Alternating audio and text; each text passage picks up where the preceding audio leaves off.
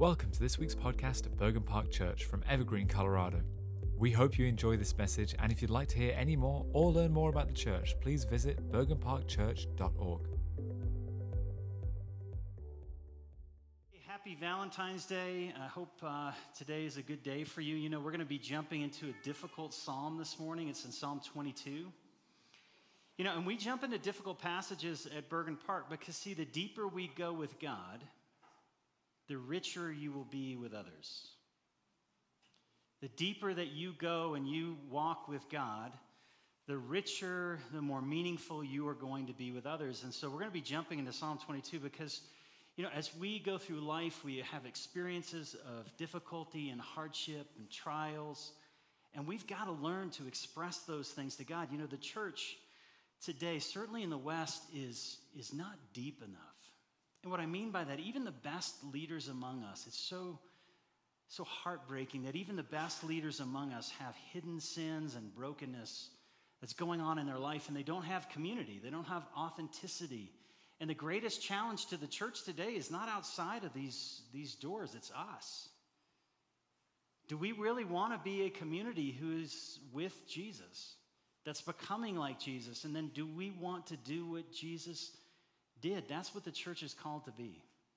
First, to be with God, to know Him and all the ins and outs of life, the celebration of the woos, right? We got to do the woos sometimes. I'm not real good at that. I feel kind of awkward in woos. I'm more of the melancholy type, so I know how to do that with God. But we've got to allow God into every aspect of life, and that's what prayer is about. It's about being with God primarily, not simply about asking for things, though we do. It's about allowing God to be with us and then fully being present with God where we are in that moment, not as so much just being right in what we say, but being right with God, meaning just expressing to God what's on our hearts and minds and allowing God to be God. You see, when we get into the Psalms aren't so much controlled by emotions, but emotions certainly are central to the Psalms. You see a lot of Psalms of sadness, and some of the biggest, the longest section of Psalms is called lament. And that's just simply grief. And so last week we looked at a psalm without hope, Psalm 88. And there's only two in the Bible, Psalm 39 and Psalm 88, because some days you just don't have hope. And I'm grateful the Bible echoes what we feel, that some days we pray to God and there's just not hope. It just doesn't seem like anything's going to change. And yet God loves us enough that He's allowed that message to be in Scripture to say, hey, listen, I understand your heart when it's in desperation. Now, most of the Psalms of lament, like we're going to look at in Psalm 22, they have hope. And the reason they have hope is these Psalms, they're not just songs and prayers that were written at one time. They were written like kind of over the course of life. Some may have been in a couple weeks, some maybe in years. But in Psalm 22, David's taking us into this very deep place of woundedness and brokenness. And David's a man's man. I mean, come on. David took down Goliath. David's a tough guy. He's a shepherd, and shepherds weren't wimps. You had to be tough out there to fight off the wolves and fight off everything that was attacking the sheep. David is a strong, masculine man, and yet when it comes to God, he was open and honest. He was deep before God so he could be rich before others. And church, that's where we need to go as a community, to learn to be deep with God and then therefore to bring others into our life so that we can be rich towards others. So let's jump into, this is a long psalm, so I got to kind of warn you, don't fall asleep in the middle. It's going to get good. It transitions towards hope, so don't lose me. Certainly if you're online, don't start washing dishes right now. This is a deep psalm that we want to jump into. So let's go there, Psalm 22, and it starts off with this note. To the choir master, according to the doe of the dawn, which is a tune, a song, a psalm of David. My God, why have you forsaken me? Why are you so far from saving me from the words of my groaning? Oh my God, I cry by day, but you do not answer, and by night I find no rest. You are holy, enthroned on the praises of Israel. And you, our fathers, trusted. They trusted, and you delivered them. To you they cried and were rescued. In you they trusted, and they were not put to shame. But see, I am a worm. I am not a man. I am scorned by mankind. I'm despised by people. All who seek me mock me. They make mouths at me, wagging their heads. He trusts in the Lord. Let him deliver him. Let him rescue him, for he delights in him. Yet you are he who took me from my mother's womb. You made me trust at my mother's breast. On you I was cast from my birth, and from my mother's womb you have been my God. And so be not far from me, for trouble is near, and there is no help. Many bulls encompass me, strong bulls of Bashan surround me. They open wide their mouths at me like raving and roaring lions. I'm poured out like water, and all my bones are out of joint. My heart is like wax, it's melting within my own breast. My strength is dried up like a potsherd. My tongue sticks to my jaws, and you lay me in the dust of death. God, for dogs have encompassed me. A wild company of evildoers encircles me, and they have pierced my hands and my feet. I can count all of my bones, and they stare and they gloat at me. They divide my garments among them, and for my clothing they cast lots. But you, O Lord, be not far off. O you, my help, come quickly to my aid. Deliver my soul from the sword, my precious life from the power of the dog. Save me from the mouth of the lion. You have rescued me from the horns of the wild oxen. I will tell of your name to my brothers. In the midst of the congregation I will praise you. You who fear the Lord, praise him. All you offspring of Jacob, glorify him. And stand in awe of him, all you offspring of Israel. For he has not despised or abhorred the affliction of the afflicted. He has not hidden his face from him, but has heard when he has cried to him. From you comes my praise, in the great congregation my vows I will perform before those who fear him. The afflicted shall eat and be satisfied. Those who seek him shall praise the Lord. May your hearts live forever. For all the ends of the earth shall remember and turn to the Lord, and all the families of the nations shall worship before you. For kings belong to the Lord, and he rules over the nations. And the prosperous of the earth eat and worship.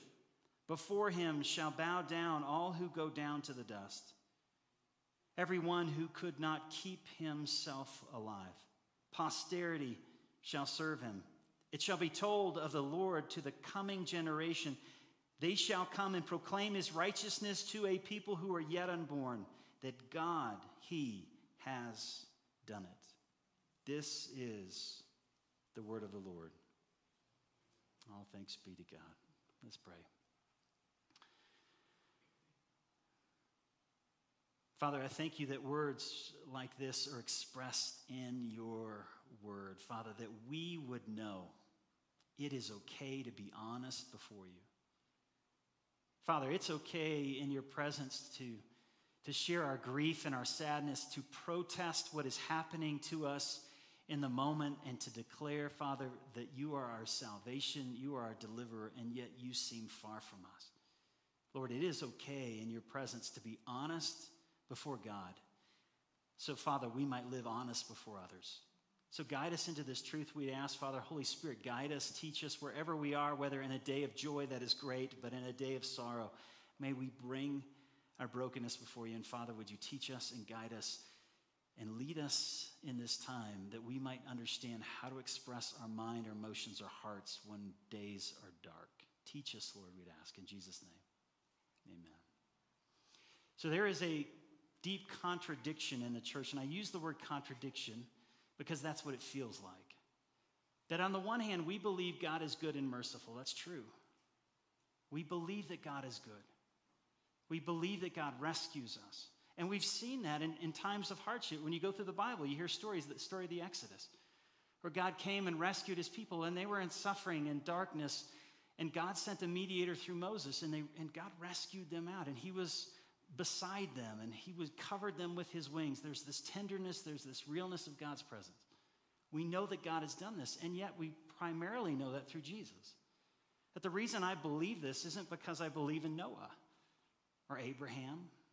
I do believe in them, but I believe in them because I believe Jesus Christ rose from the dead, because he showed up, and they were eyewitnesses, and they saw him, they touched him, they realized what he was saying, and they proclaimed the gospel. And I know that God is loving and true, and he is present because of Jesus and his life, death, and resurrection. I know that. And yet there are days where the truth of what I believe about God contradicts with my experience. where God seems far and he seems distant. He seems unloving and uncompassionate and unkind and uncaring. And in these moments of contradiction, what are you going to do? Because I think we're all going to be there at some point. We're going to lose people that we love. We're going to lose experiences. We're going to go through hardships. People are going to reject us or cast us aside or blame us. And we're going to find ourselves in these places like David does, where he's crying out to God, God, where are you? I know you delivered my ancestors, but you're not delivering me. Is there something wrong with me? If we don't have the words to express in those moments, we're going to either abandon God or assume the wrong things about God. What the Psalms of Lament do is they teach us how to pray when we don't have the words to pray. It's a great resource I want to tap you into. It's called 5 Psalms. Okay, if you want to go look that up, I'm giving you permission right now to go on your phones. Anyways, it's an app and it's called 5 Psalms. Basically, it's an app that gives you 5 Psalms a day. It'll also give you a proverb, kind of top it off. But the goal of this is to pray those Psalms every day. Now, hear me, I've never prayed all 5. So don't feel like you have to complete it. I know some of you have to complete everything. I try to do at least 2. Because some of you know, when I get up in the morning, the first thing I do is I go to my phone, not to read the news, because that's going to destroy your day. I go to listen to God's word, and I go to an app, to a podcast that just kind of reads scripture, and it goes through the Old Testament and the New Testament, but it often doesn't have a psalm. And I use 5 Psalms now. I've started using this over the last month to bring a psalm into my worship with the Lord, that if I read anything that day, I'm going to start with a psalm, and in that psalm, pray it back to God. Even if I'm not there, just to pray those words. And whenever you see God, you say Father, you say you, and you simply pray those words back to God. Because see, the Psalms teach us how to pray. And if we don't know how to pray, and certainly American Christianity is prayerless. We think we have what it takes. We don't believe we're poor in spirit or that we need to mourn or blessed are the merciful. No, we don't believe that because we're prayerless. And so we have Christian leaders that are falling left and right. The church aligns itself with things that are godless in our own culture because we're not deep enough with God to be rich with others. And so this psalm, guys, we have to learn this stuff. We've got to get our heart into it so that in those days of trial, we know how to respond. And that's what David's teaching us. So let's jump in. And the first thing you'll notice, what David does, and actually he doesn't do this. This is kind of added later on. It gives us this introduction, and it says that it was for the choir master according to the doe of the dawn, which was a song. Do you guys know the doe of the dawn? Nobody does. That's the point. But the beauty, realize this is a prayer that people sang on a regular basis. So imagine David wrote this prayer at some point. He prayed different aspects of this prayer, maybe through a couple weeks or maybe a month, and eventually it all got written down, right? And then someone said, this would make a great song. And so they got the song, The Doe of the Dawn, which was really big in 1000 BC or something. And it was on the top 40, and they said, hey, let's sing it according to the Doe of the Dawn. So realize, after David wrote this song, thousands upon thousands, generation after generation, they knew this song. And when hardship came, guess what they did? They didn't go to country music. I know sometimes we do. You know, my wife left me, my dog left me, my truck is broken. They had something. They had this song that comforted their soul, and it enabled them to pray in God's presence. And see, that's what it's supposed to be. There's a song for me like that. It's called Because He Lives. And it's not because of the song so much, though the words are important. It's because of my grandfather. You know, he actually lived with us for 4 years, the end of his life. My wife and I, we were caretakers. You may not know this.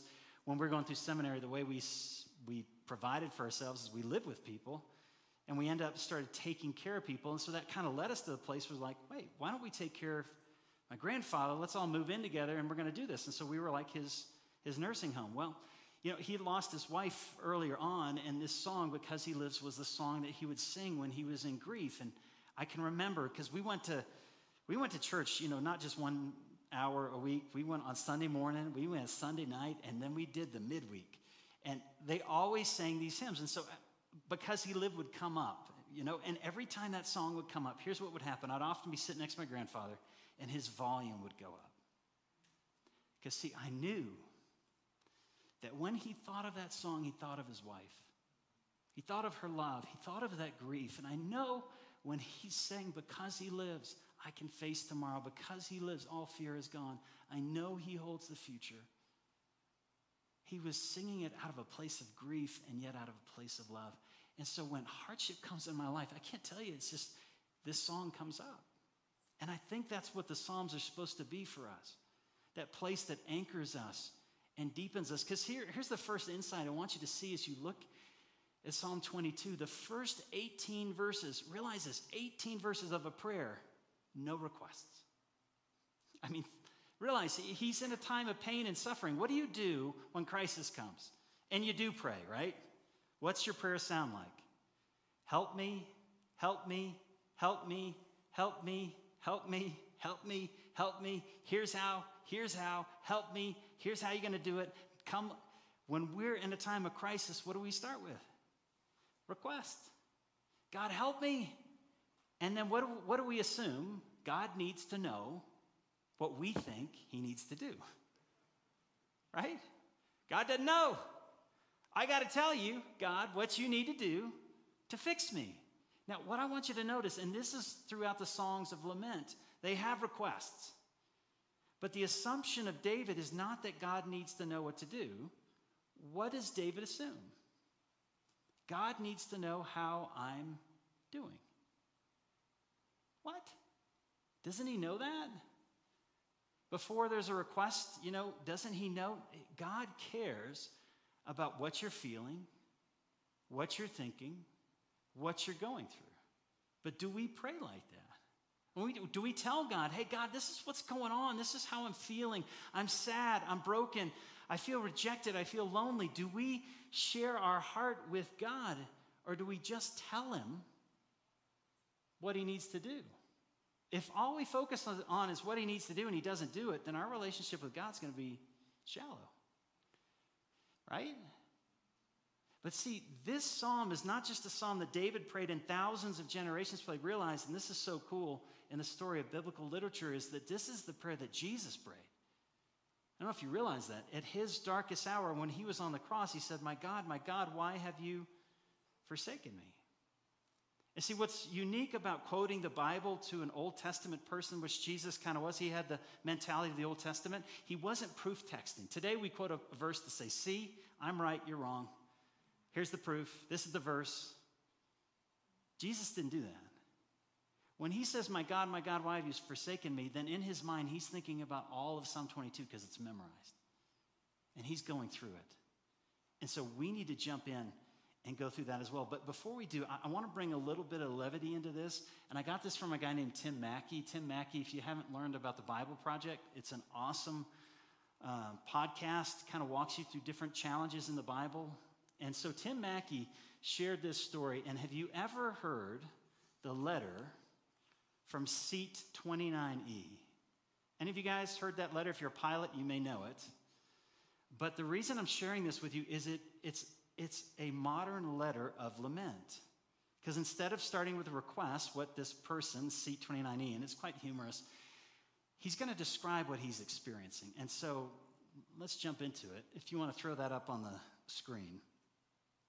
This is someone that was traveling from, I think it was Sweden to Houston, and it was written in the year 2000, and this is the complaint that was sent in at that time, Continental Airlines, which I don't think exists. I think it's United now, but anyways, he says, Dear Continental Airlines, I am disgusted as I write this note to you about the miserable experience I'm having while sitting in Seat 29E on one of your aircraft. As you know, this seat is situated directly across from the lavatory. So close, in fact, I can reach out my left arm and I can touch the door. All my senses are being tortured simultaneously. It's difficult to say, what is the worst part about sitting in 29E? What is it really? Is it the stench of the sanitation fluid that's blowing all over my body every 60 seconds when the door opens? Is it the whoosh of the constant flushing, or the passengers, and I have PG'd this and knocked some things out, of the passengers' butts that seem to fit into my personal space like a jigsaw puzzle? See, I've constructed this stink shield by shoving one end of a blanket into the overhead compartment while effective in blocking at least some of the smell and offering a bit of privacy. The butts on my body factor have increased, as without my evil glare, passengers feel free to lean up against what they think is some kind of blanket wall. The next butt that touches my shoulder will be the last.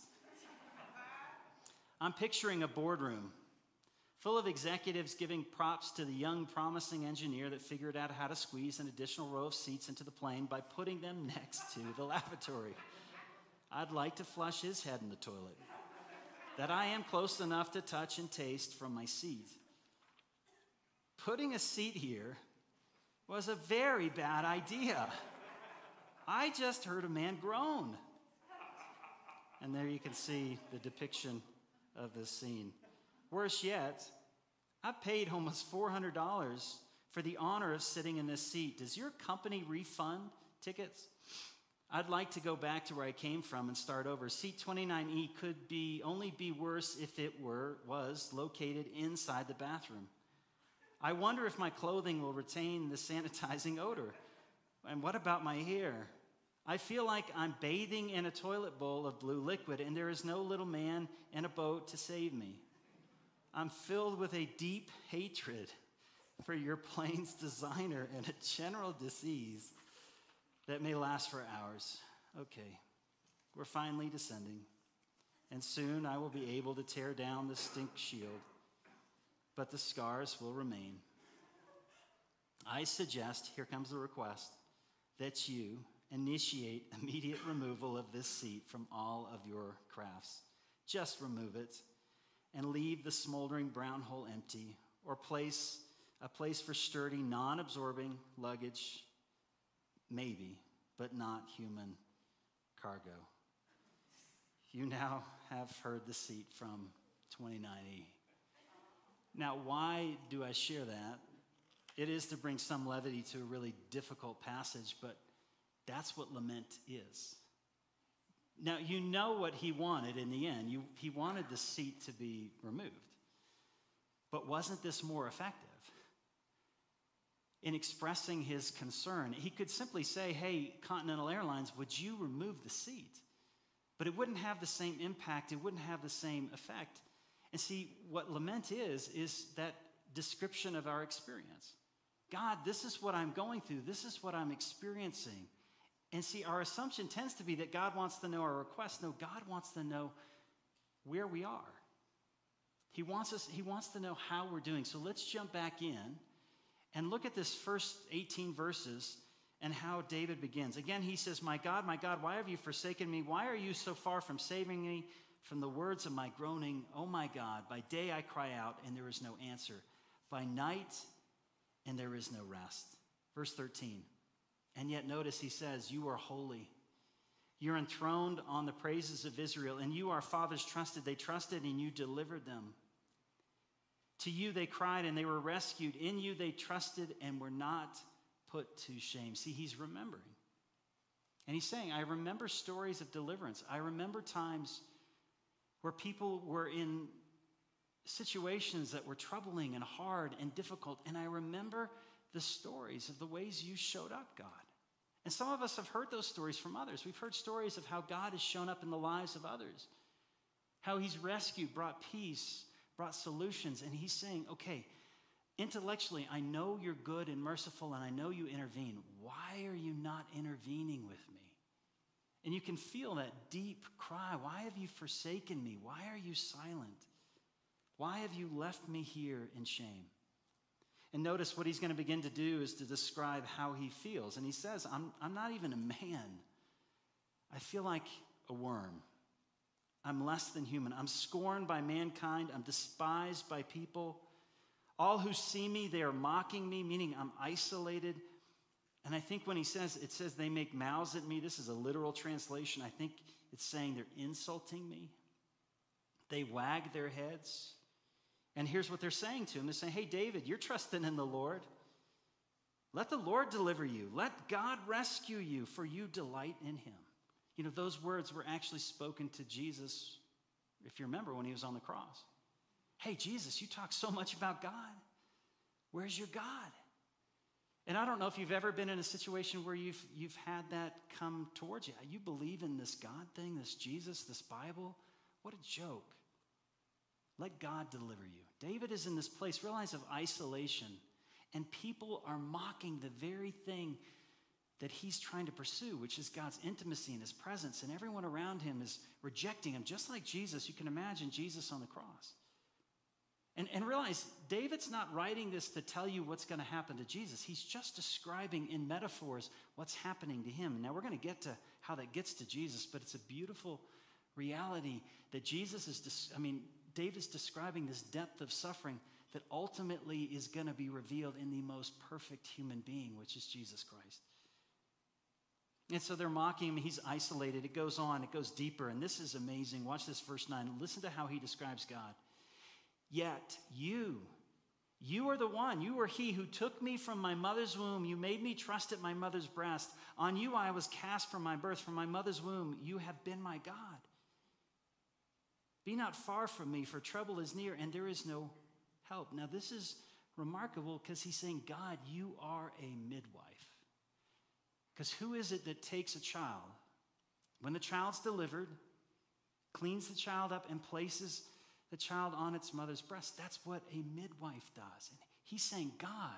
And he knows God created him. He knows God's the king of the universe. He knows God is powerful and mighty. And yet, where does that depth of motherly compassion and love come from? Where does that depth of care come from? It comes from the one who is gentle, Jesus said, and lowly in heart. He sees in God a tenderness and a compassion, a mercy, and a nearness, a love. And yet, God, why have you abandoned me? If you've cared for me this way, why are you rejecting me now?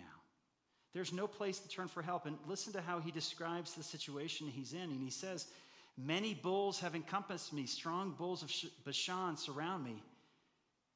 They open their mouths wide at me like lions, ravening and roaring lions. He's describing two animals that are out of control, bulls and lions. And these are the people that are suddenly coming around him. And he describes what he feels like. I'm poured out. I'm empty. My bones are out of joint.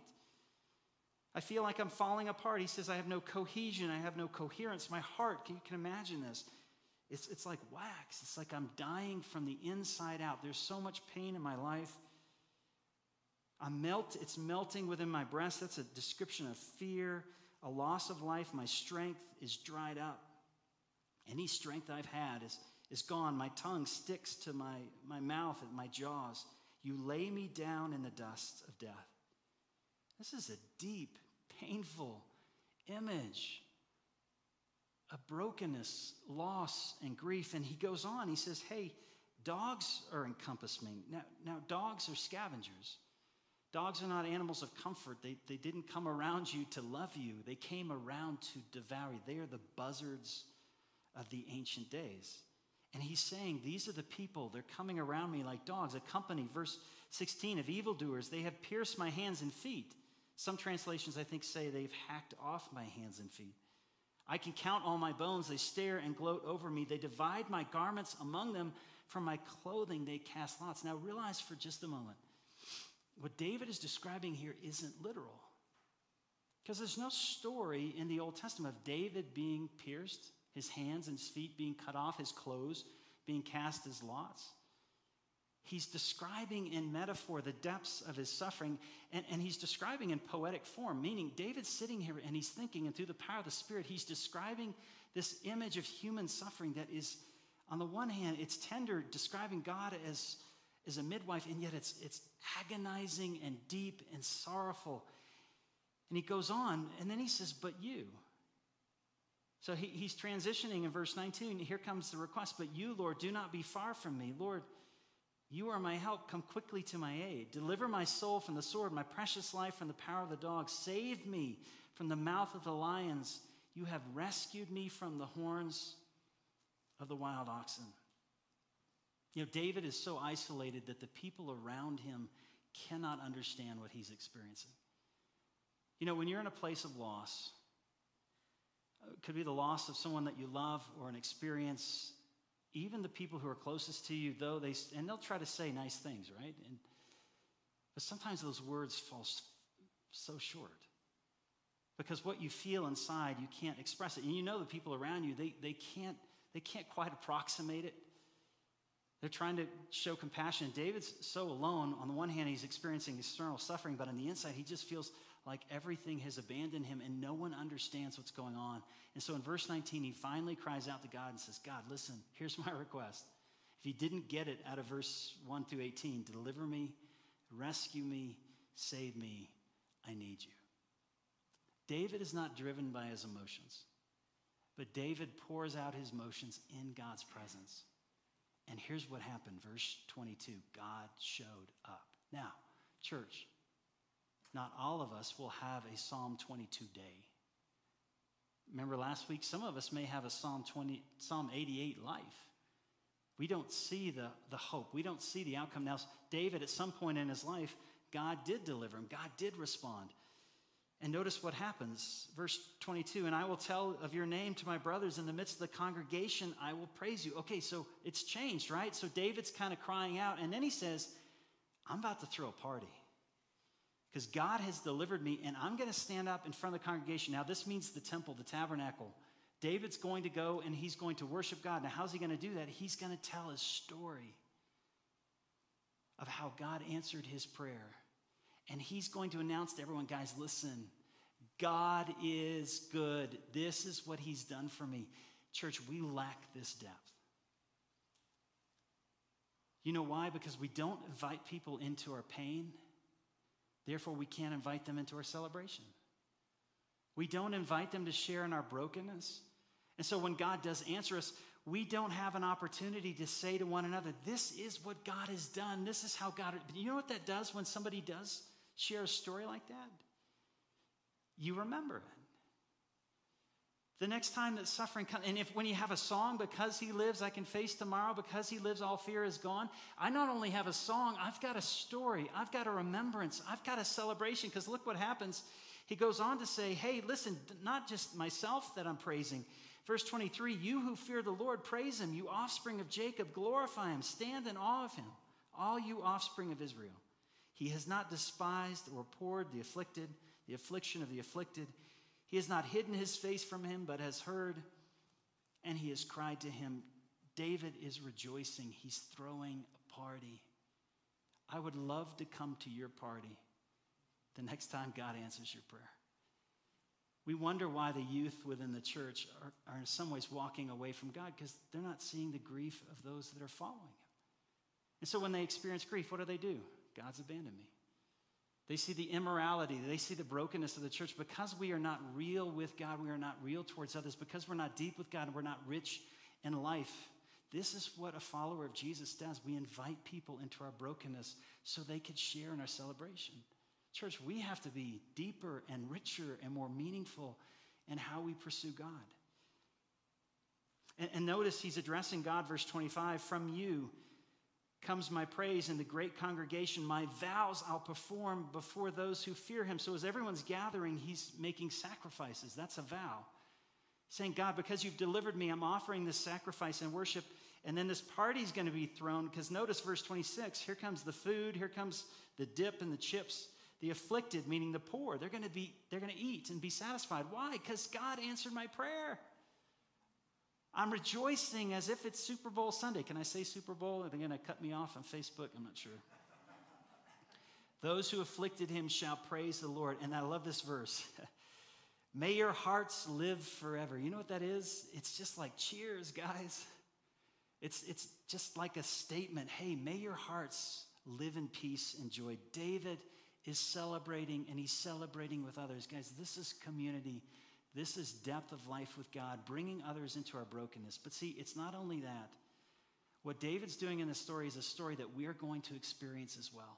As I said, this song was sung, right? Kind of like Because He Lives, or those songs that are important to us.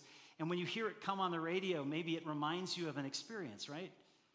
Well, David's going to say, this prayer that I'm praying that the Holy Spirit has inspired, it's not just for me. It's for all generations, but listen, it's going to lead all generations at one day at the end of time to celebrate God around his throne, all nations coming before him, bringing their brokenness and suffering. It's going to end in this great day of celebration and worship. And so he says, my prayer is kind of a microcosm of all that God is doing in the world. So watch this in verse 27. And all the ends of the earth shall remember. And they're going to turn to the Lord. And listen, all the families, this isn't today, this is in the future. All the families in the nations shall worship before you, before the king. For the kingship belongs to the Lord, and he rules over the nations. And the prosperous, meaning the rich of the earth, they're going to eat and worship. And also before him shall bow all who go down to the dust, those who have died, even the ones who could not keep himself alive. And then he goes on to say, verse 30, posterity shall serve him. It shall be told of the Lord to the coming generation. They shall come and proclaim his righteousness to a people, notice, like us who are not yet born. David's thinking ahead because God has done it. God has delivered. God has overcome death and sin and brokenness. And one day there will be a day of celebration. Do you know why this was on Jesus' mind? Realize this. Realize when you've gone through a place of deep, deep suffering and hardship, what is it like when someone significant comes along? Not just anybody, not a person that just you appreciate, but a person you deeply love. And they don't just say platitudes. I hate empty platitudes, guys. Hey, all things work together for good. Listen, just shut up right now because I'm about to hit you. You know what I mean? I mean, that's true, guys. It's true, but you have to be careful. What is it like when you're in that place of deep pain and someone comes alongside who's also deep and rich and they sit in it with you? And they're present. And the song that you sing is the song that they sing. And there's this choir and anthem of celebration. Even though in your sadness, you're like, God, I need you to rescue me. There is a deep understanding of that person. There's a oneness. What if it comes from God? On the cross, Jesus is singing this song. And he said, my God, why have you forsaken me? And guess what? There were ravenous bulls around him. His hands and feet were pierced. His clothes were cast out as lots and divided amongst others. They could see his bones. His body was broken. And God despised him, and he was cast off and rejected. And he knew that for the light of life, for the joy that was before him, he endured the cross. There would be a day of celebration, yet it wasn't that day. Jesus used this story to give him hope on his darkest moment. Guys, if we're not using what Jesus used, we're not going to survive those dark days. We're not going to be deeper before God and richer before men because we don't know how to walk with God when life is hard. You see what the Psalms are for? They're to make us deeper and richer and ultimately to recognize if Jesus has gone through this for us, then God is in it with us. We have a high priest who's able to sympathize.